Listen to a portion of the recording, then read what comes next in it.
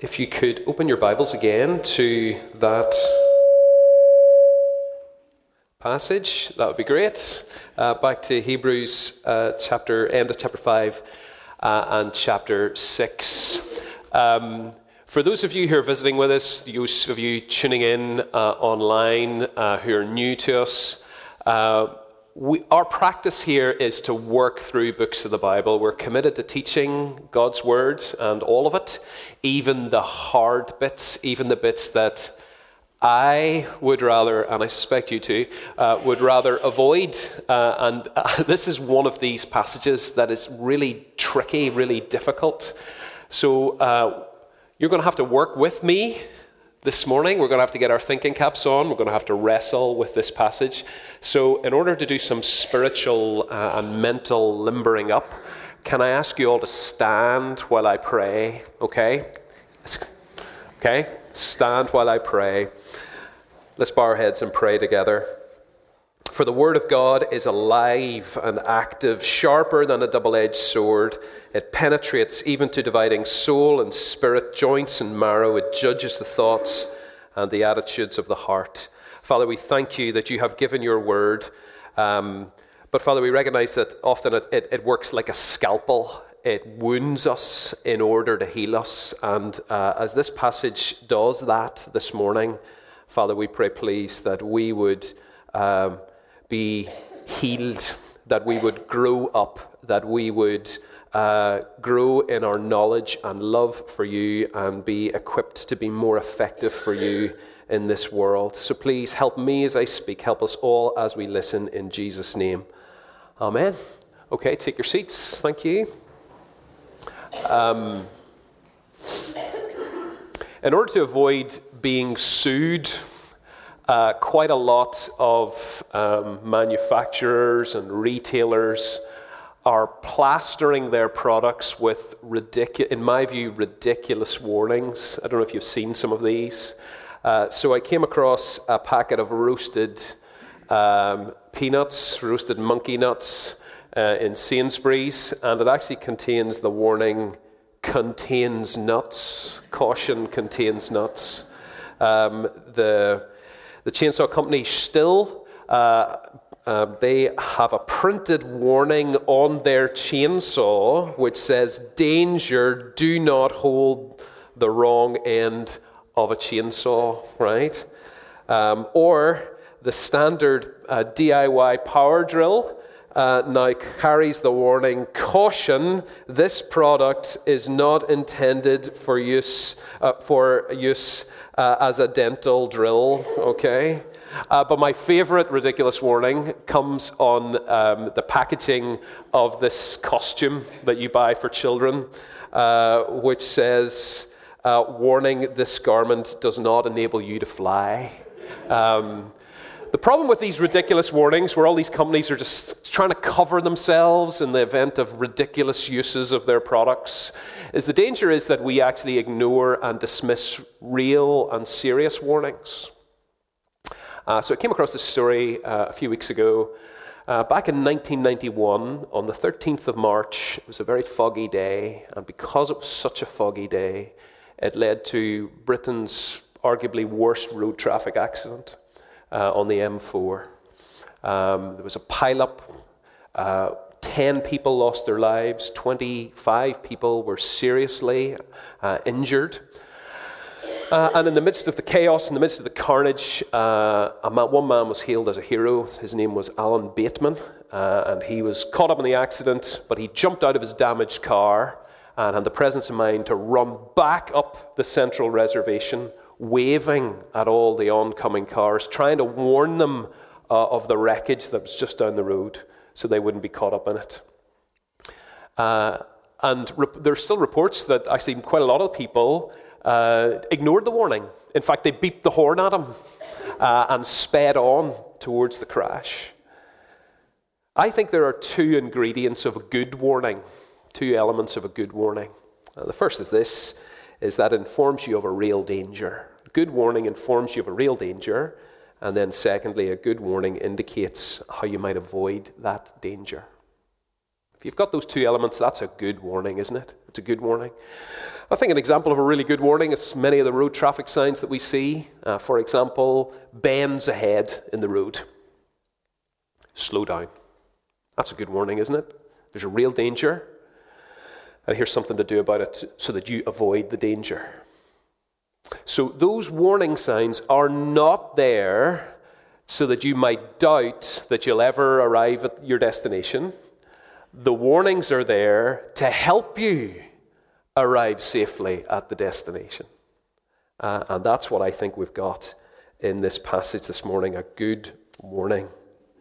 Now, for those of you who weren't with us before Christmas when we were studying through the first chunk of the book of Hebrews, a little bit of background. This book is written, it's an anonymous, we don't know who the writer was, it's written anonymously. But reading through the book, it's clear that it was written to a bunch of Christians from a Jewish background. And it's clear, and there's some hints, especially in chapter 10, that this little Christian community from a Jewish background were experiencing a pretty tough time. Chapter 10, verse 33 and 34 says this: "Sometimes you were publicly exposed to insult and persecutions. At other times you stood side by side with those who were so treated. You suffered along with those in prison and joyfully accepted the confiscation of your property because you knew that you yourselves had better and lasting possessions." So here's a group of people, and they're facing social pressure. They're facing state-sponsored, not quite persecution, but certainly intimidation. And some of this community are beginning to abandon faith in the Lord Jesus. It's just too costly. It's just too hard. But they're not abandoning the worship of God altogether. Many of them seem to be going back to their heritage, going back to Judaism. It just seems easier for them just to fit in with the culture around them and the society in which they were brought up. And so the writer writes what he calls in chapter 13 a short letter. I write the short letter to be a word of exhortation to you. And he's trying to urge them to keep trusting Jesus, to remain faithful to him, and his tactic to exhort them, to encourage them. He alternates between two things all the way through the book. One, he talks about the worthiness of the Lord Jesus. He is superior. He's superior to the prophets. He's superior to the angels. He's superior to Moses, to Joshua, to every high priest that's ever come. He is worthy because he is the God-man who is the Savior and high priest. He is worthy of your trust and devotion. Stick with him. And then he alternates, then he flips to give a stern warning about the danger of turning your back and giving up on Jesus. And this passage, at its heart, is one of those 5 warning passages that we come to in this book. And I think that this is relevant to us even though we're not tempted. I don't suspect there's too many tempted here to become a Jew. I don't think that would be a particularly easy route for many people here. Nevertheless, I think there's enormous increasing pressure for us today in the 21st century in Belfast to give up, to just fit in with the culture in which we live. And we too need to hear the warning and the encouragement that comes from this writer and this passage this morning, to keep going, to keep trusting, to remain faithful to the Lord Jesus. And in this passage, the writer has 3 lessons for us. He has a challenge, a warning, and then he has an encouragement. 3 punchy lessons. I've tried to summarize them. Grow up, wake up, look up. Okay? Grow up, wake up, look up. That's what he has for us first. And be reassured, they get shorter, okay? Right? We'll spend a fair bit of time in the first one, significant, shorter, okay? Grow up, first one, verses 5:11 to 6, verse 3, grow up. Now the writer, we're clearly breaking in right into the middle of an argument. I have much more to say about this, much more to say about Well, he's just been talking about the Lord Jesus and how he is very similar. In fact, there's all sorts of parallels between Jesus and this mysterious Old Testament character, Melchizedek. I'm not going to say a single more word about him this week. Michael has got the joy of exploring who Melchizedek was and why he's relevant next week, okay? But he's been telling them about how Jesus is like Melchizedek, but now he breaks off from that discussion, and he says, verse 11, we have much more to say about this, but it is hard to make it clear to you because you no longer try to understand. In fact, though by this time you ought to be teachers, you need someone to teach you the elementary truths of God's word all over again. You need milk, not solid food. Anyone who lives on milk, being still an infant, is not acquainted with the teaching about righteousness. Now, it's clear these folks have been Christians for a while, and they should be, by this time, they should be stable, steady, mature believers, but actually quite the opposite's true. They're still in their spiritual nappies.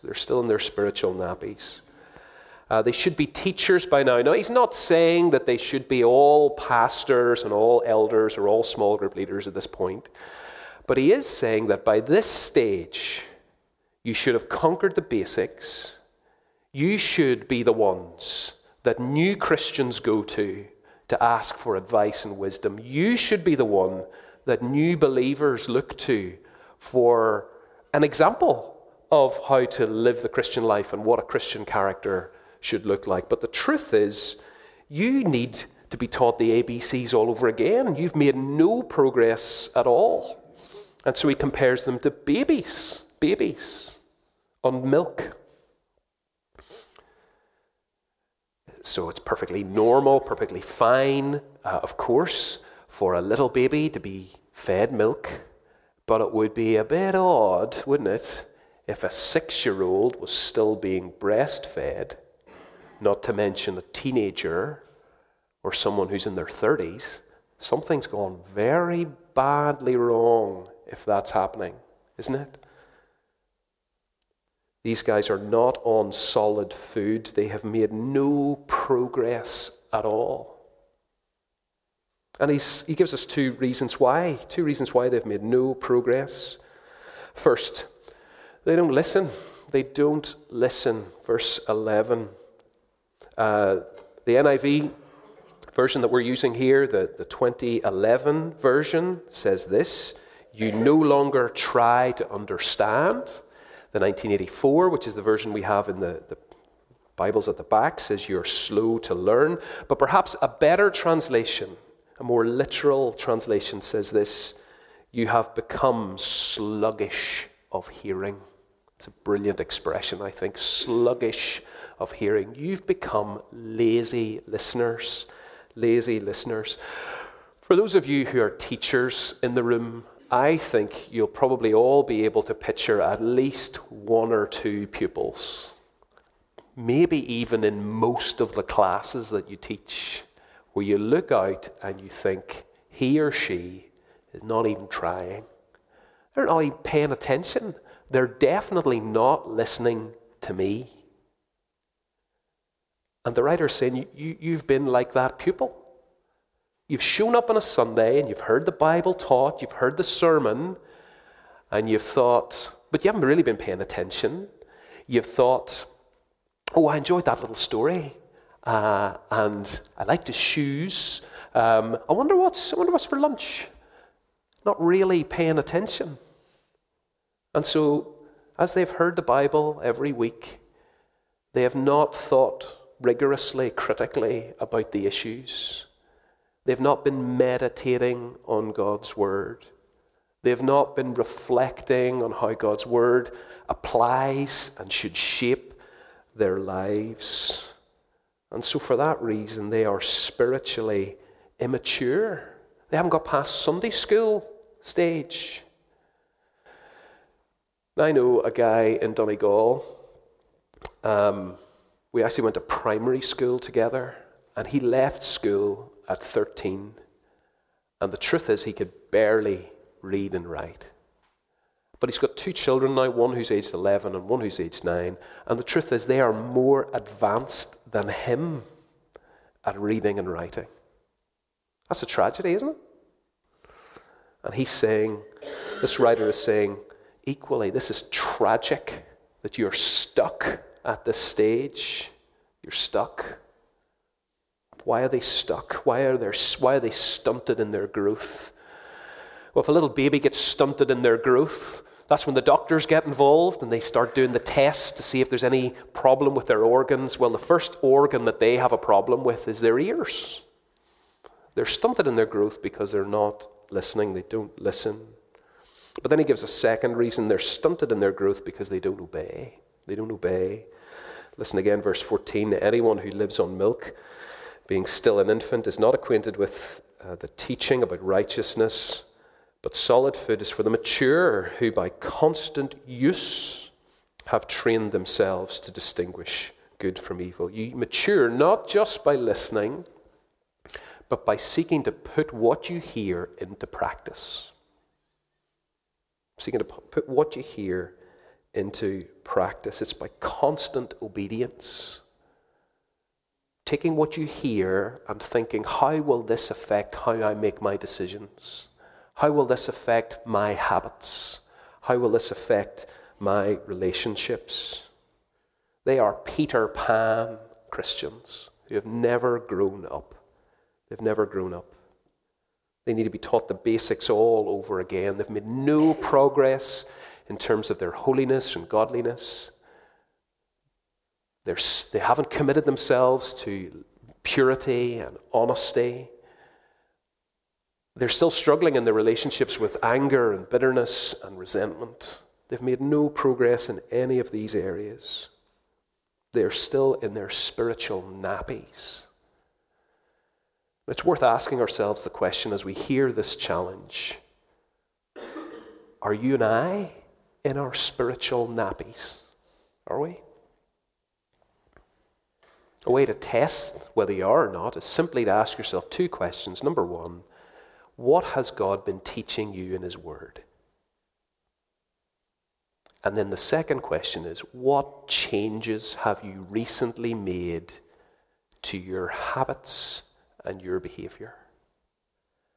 And if the answer to those questions is nothing, then it may well be that you too are in your spiritual nappies and need to hear this challenge to grow up. Grow up. You too need to recommit yourself to listen carefully to God's word and then seek to take the next step of putting it into practice in your daily lives. He goes on in verse 6, therefore let us move beyond the elementary teachings about Christ and be taken forward to maturity, not laying again the foundation of repentance from the acts that lead to death and of faith in God, instructions about cleansing rites and laying on of hands, the resurrection of the dead and eternal judgment. Now, he's not saying that we move on from Jesus. Every day we need to remind ourselves and rejoice in the forgiveness and the eternal life that he has won for us through his death and resurrection. But the writer is saying that there's more to know, there's more to learn, we need to go deeper in the things of God. I guess it's a bit like children's education, isn't it?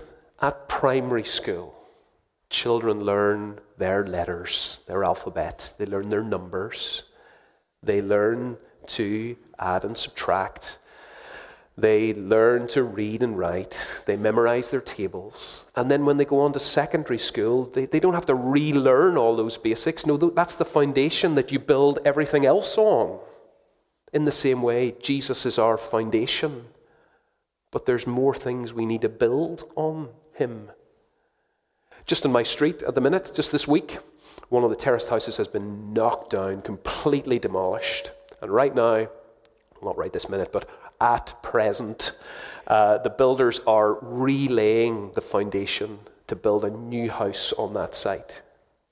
Now, if you come back in a couple of months and they're still laying the foundation, that would be a bit odd. If you come back next year and they're still digging up and relaying the foundation, something has gone badly wrong. Isn't that right? You should have conquered the basics by now. They should be in place and you should be building on them. What are the basics? Well, he has 3 pairs. I think we're familiar with the first and the third. The second one's a bit odd. First one, what do you need? What are the basics of the Christian faith? Repentance and faith. The basics of the Christian faith, eternal life and judgment. But in between, maybe the second pair is a bit odd. It's cleansing rites and laying on of hands. I can tell you that in Christianity Explored, we do not cover cleansing rites and laying on of hands. That is not what we regard as Christian basics. But remember again that these are Jewish Christians, and these were common practices within the Jewish faith. And they're having to think through these Jewish practices now from a Christian perspective. And I think that's why they were part of their basics course, even though they're not part of ours. But the big question then simply is this: what activity is going on in the building side of your life? What activity is going on? Are you building up your knowledge? Are you reading good Christian books as you think through what the Christian life ought to look like? As you think through what it means to be a Christian parent or a Christian employer, employee? As you think through how to make better decisions? As you think through how relationships might work better and honor God more? Are you seeking to build godliness in your life? Are you seeking to devote yourselves to prayer? To be active in the service of other people? Or is it down tools on the building side of your life? Just leaning on the shaft of the shovel with nothing actually happening? Because if that's the case, then you need to hear the challenge. Get growing. Get building. Grow up. Why? Why should I bother? I've been ticking along just fine, just for a while. Why do I need to bother? Why do I need to put in such effort? It all sounds like a bit of hard work, to be honest. Well, that takes us to the second warning section. Grow up. Second, wake up. Wake up. Unfortunately, our NIV version doesn't do a brilliant job of translating verse 4 because there's an important word that it leaves out. At the beginning of verse 4, there's the little word for or because. And so in verses 4 to 8, it gives us the reason why not growing is so dangerous. It is impossible for those who have once been enlightened, who have tasted the heavenly gift, who have shared in the Holy Spirit, who have tasted the goodness of the Word of God and the powers of the coming age, and who have fallen away, to be brought back to repentance. If there is no progress in your life, there's no maturing work happening at all, if there's no change, no matter how slow, then perhaps you're drifting. And if you're drifting, you are in real danger of falling away. Now, what does that mean? What does it mean to fall away? I think it's worth saying what it doesn't mean first. The writer back in chapter 2, verse 1, in his first warning, he talked about the danger of drifting.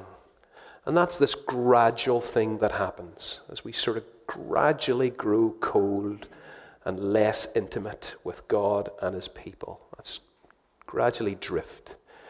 But he's saying, if you drift long enough and far enough for a while, then that can lead to something much more decisive and much more dramatic, which he calls falling away. And I take it, when he talks about falling away, he is referring to a professing Christian who publicly, decisively, and deliberately renounces their faith in the Lord Jesus. I think that's what he means by falling away. And so falling away is not just a season of backsliding. Like many of us have had that experience where we have just drifted. We're not reading the Bible anymore. We become infrequent in attending church, where our prayer life is nowhere. And we discover that actually we're making choices and living in a way that we know is ungodly and not consistent with our Christian profession. And usually God brings a Christian into our lives who speaks some words of truth into our lives to bring us to our senses, and we get back on track again. That is not what he's talking about here. Neither is he talking about a season of doubt, which we all go through at some point, where we doubt what we believe or why we believe it. He's not talking about that. He's talking about a decisive, public, and deliberate renouncing of faith in the Lord Jesus. It's that further step. And when you do that, verse 6, you are in effect realigning yourself with those who crucified Jesus, aren't you? What were they ultimately saying? Jesus is a fraud. And they mocked him and ridiculed him. And when you renounce your faith in Jesus, you effectively line up with the enemies of the Lord Jesus. That's what you're doing. And I think we all, sadly and tragically, I think most of us in this room know someone or have a friend who has done that. I can think of someone I was at theological college with who was taught everything I was taught, went and served as a pastor in a church in Britain, and yet I recently heard that he left his wife, moved in with some other girl, and would now say he doesn't believe a word of it. Doesn't believe a word of it. In fact, he would say that he was conned. It's all make-believe. It looks like he's fallen away. We can never be sure, but it looks like he's fallen away. Why is that so bad? Why is that so bad? Chapter 3, verse 13 warned us that if you turn away from the living God, what happens is your heart grows hard. It grows hard.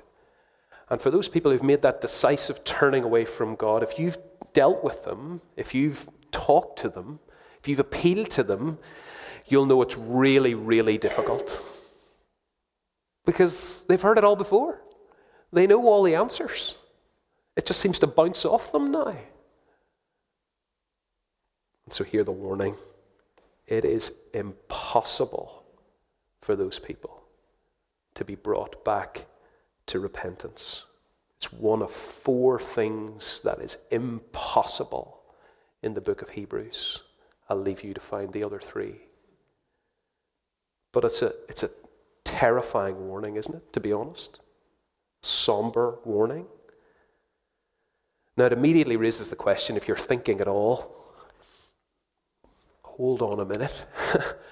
Does that mean that a real Christian could possibly lose their salvation? Is that what he's saying?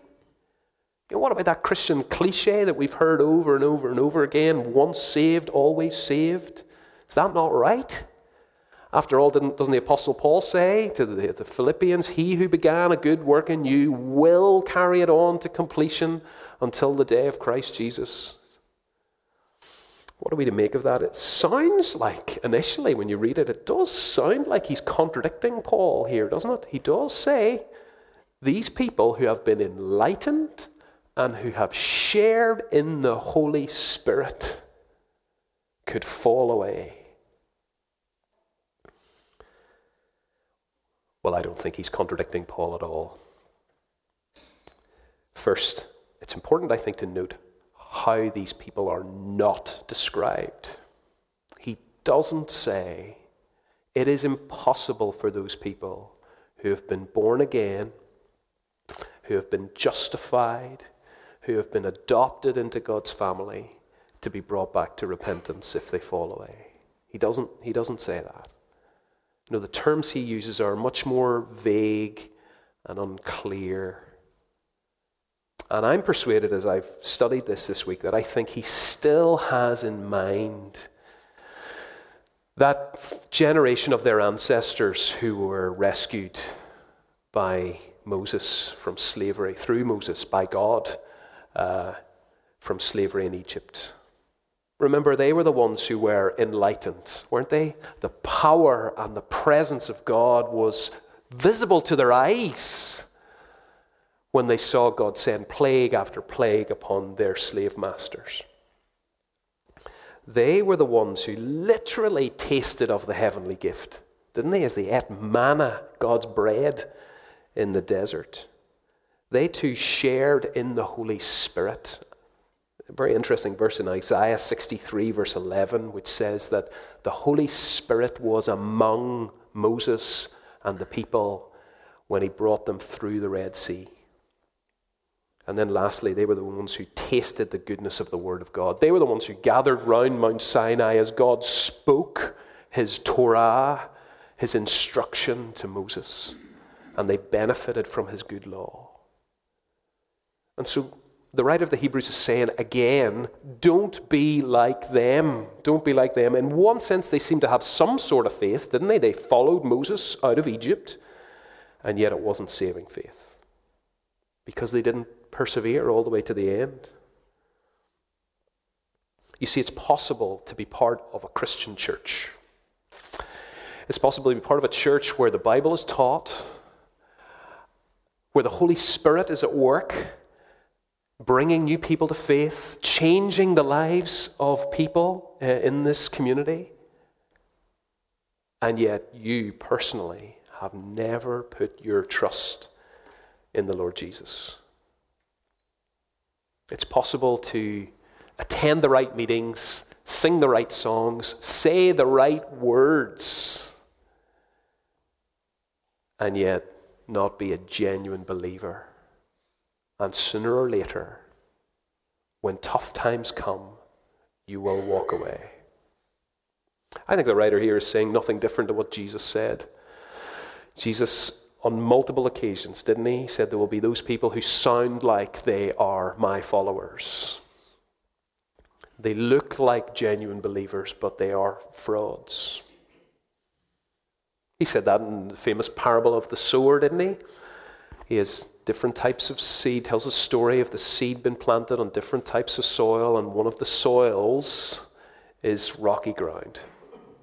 The seed goes down, but it's very shallow, and so it warms up quickly, the seed sprouts quickly, but when the sun beats down, it has no root, so it dies. And Jesus goes on to explain what the parable's about. It's about different responses to the seed, the Word of God. Some people receive it with great joy, and they say the right thing, and they look the right way, and they attend the right meetings, and yet they have no root, no saving faith. And so when tough times come, they abandon it. They abandon it. The problem is we don't know, and we can't tell who's who at the beginning, can we? We can't tell. And so this warning is a very real one. It's a very real one. If your attendance of a church is slack and slacking, if your Bible reading and prayer life is non-existent, and if you have no desire or you're unwilling to serve God's people, then that may be the first signs of drifting. And the first sign, and that drifting might lead to your heart becoming hard. And if your heart becomes hard, you might fall away.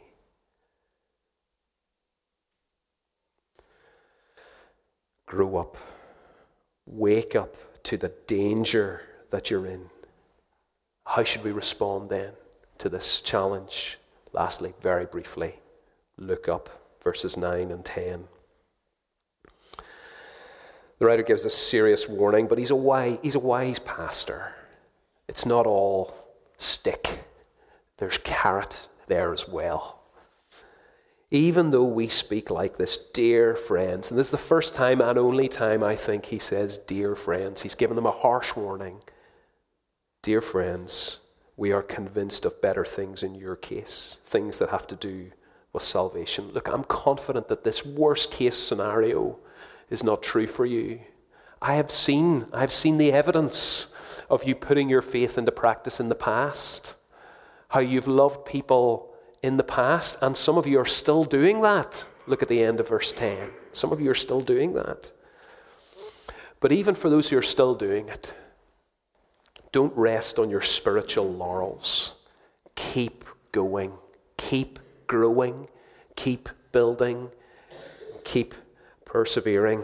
And how do you do that when life is hard? How do you persevere? How do you keep going? How can you motivate yourself to keep growing? Well, it's by looking up. Looking up. Look up at the wonderful hope that lies before you.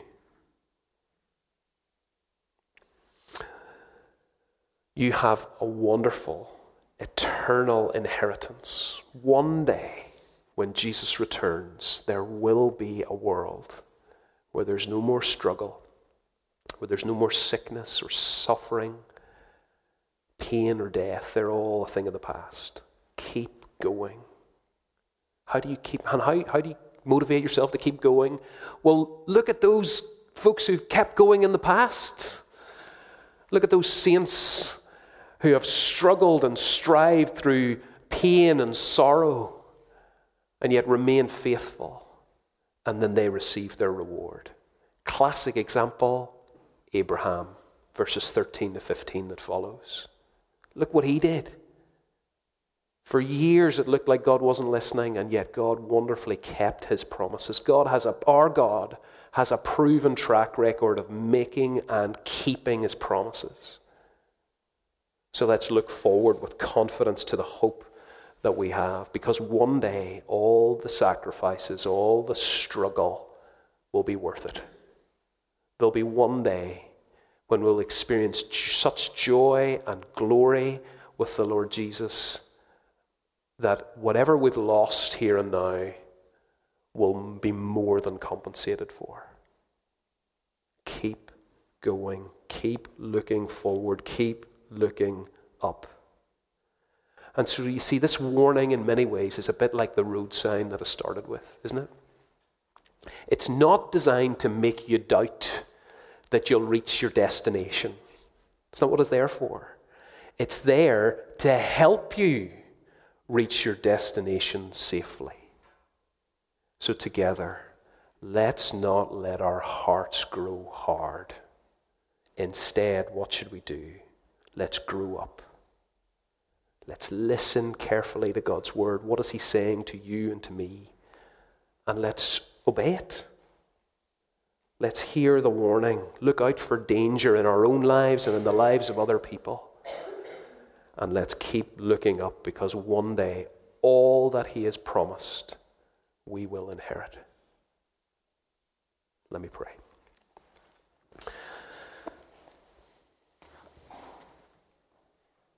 Father, you are so loving that you sometimes give us hard words to hear. Father, I suspect for some of us here, this will have been difficult for us to listen to. We may feel rebuked by it. But Father, we pray, please, we'd also be comforted by your patience with us. Father, please help us by your Holy Spirit to listen carefully to you,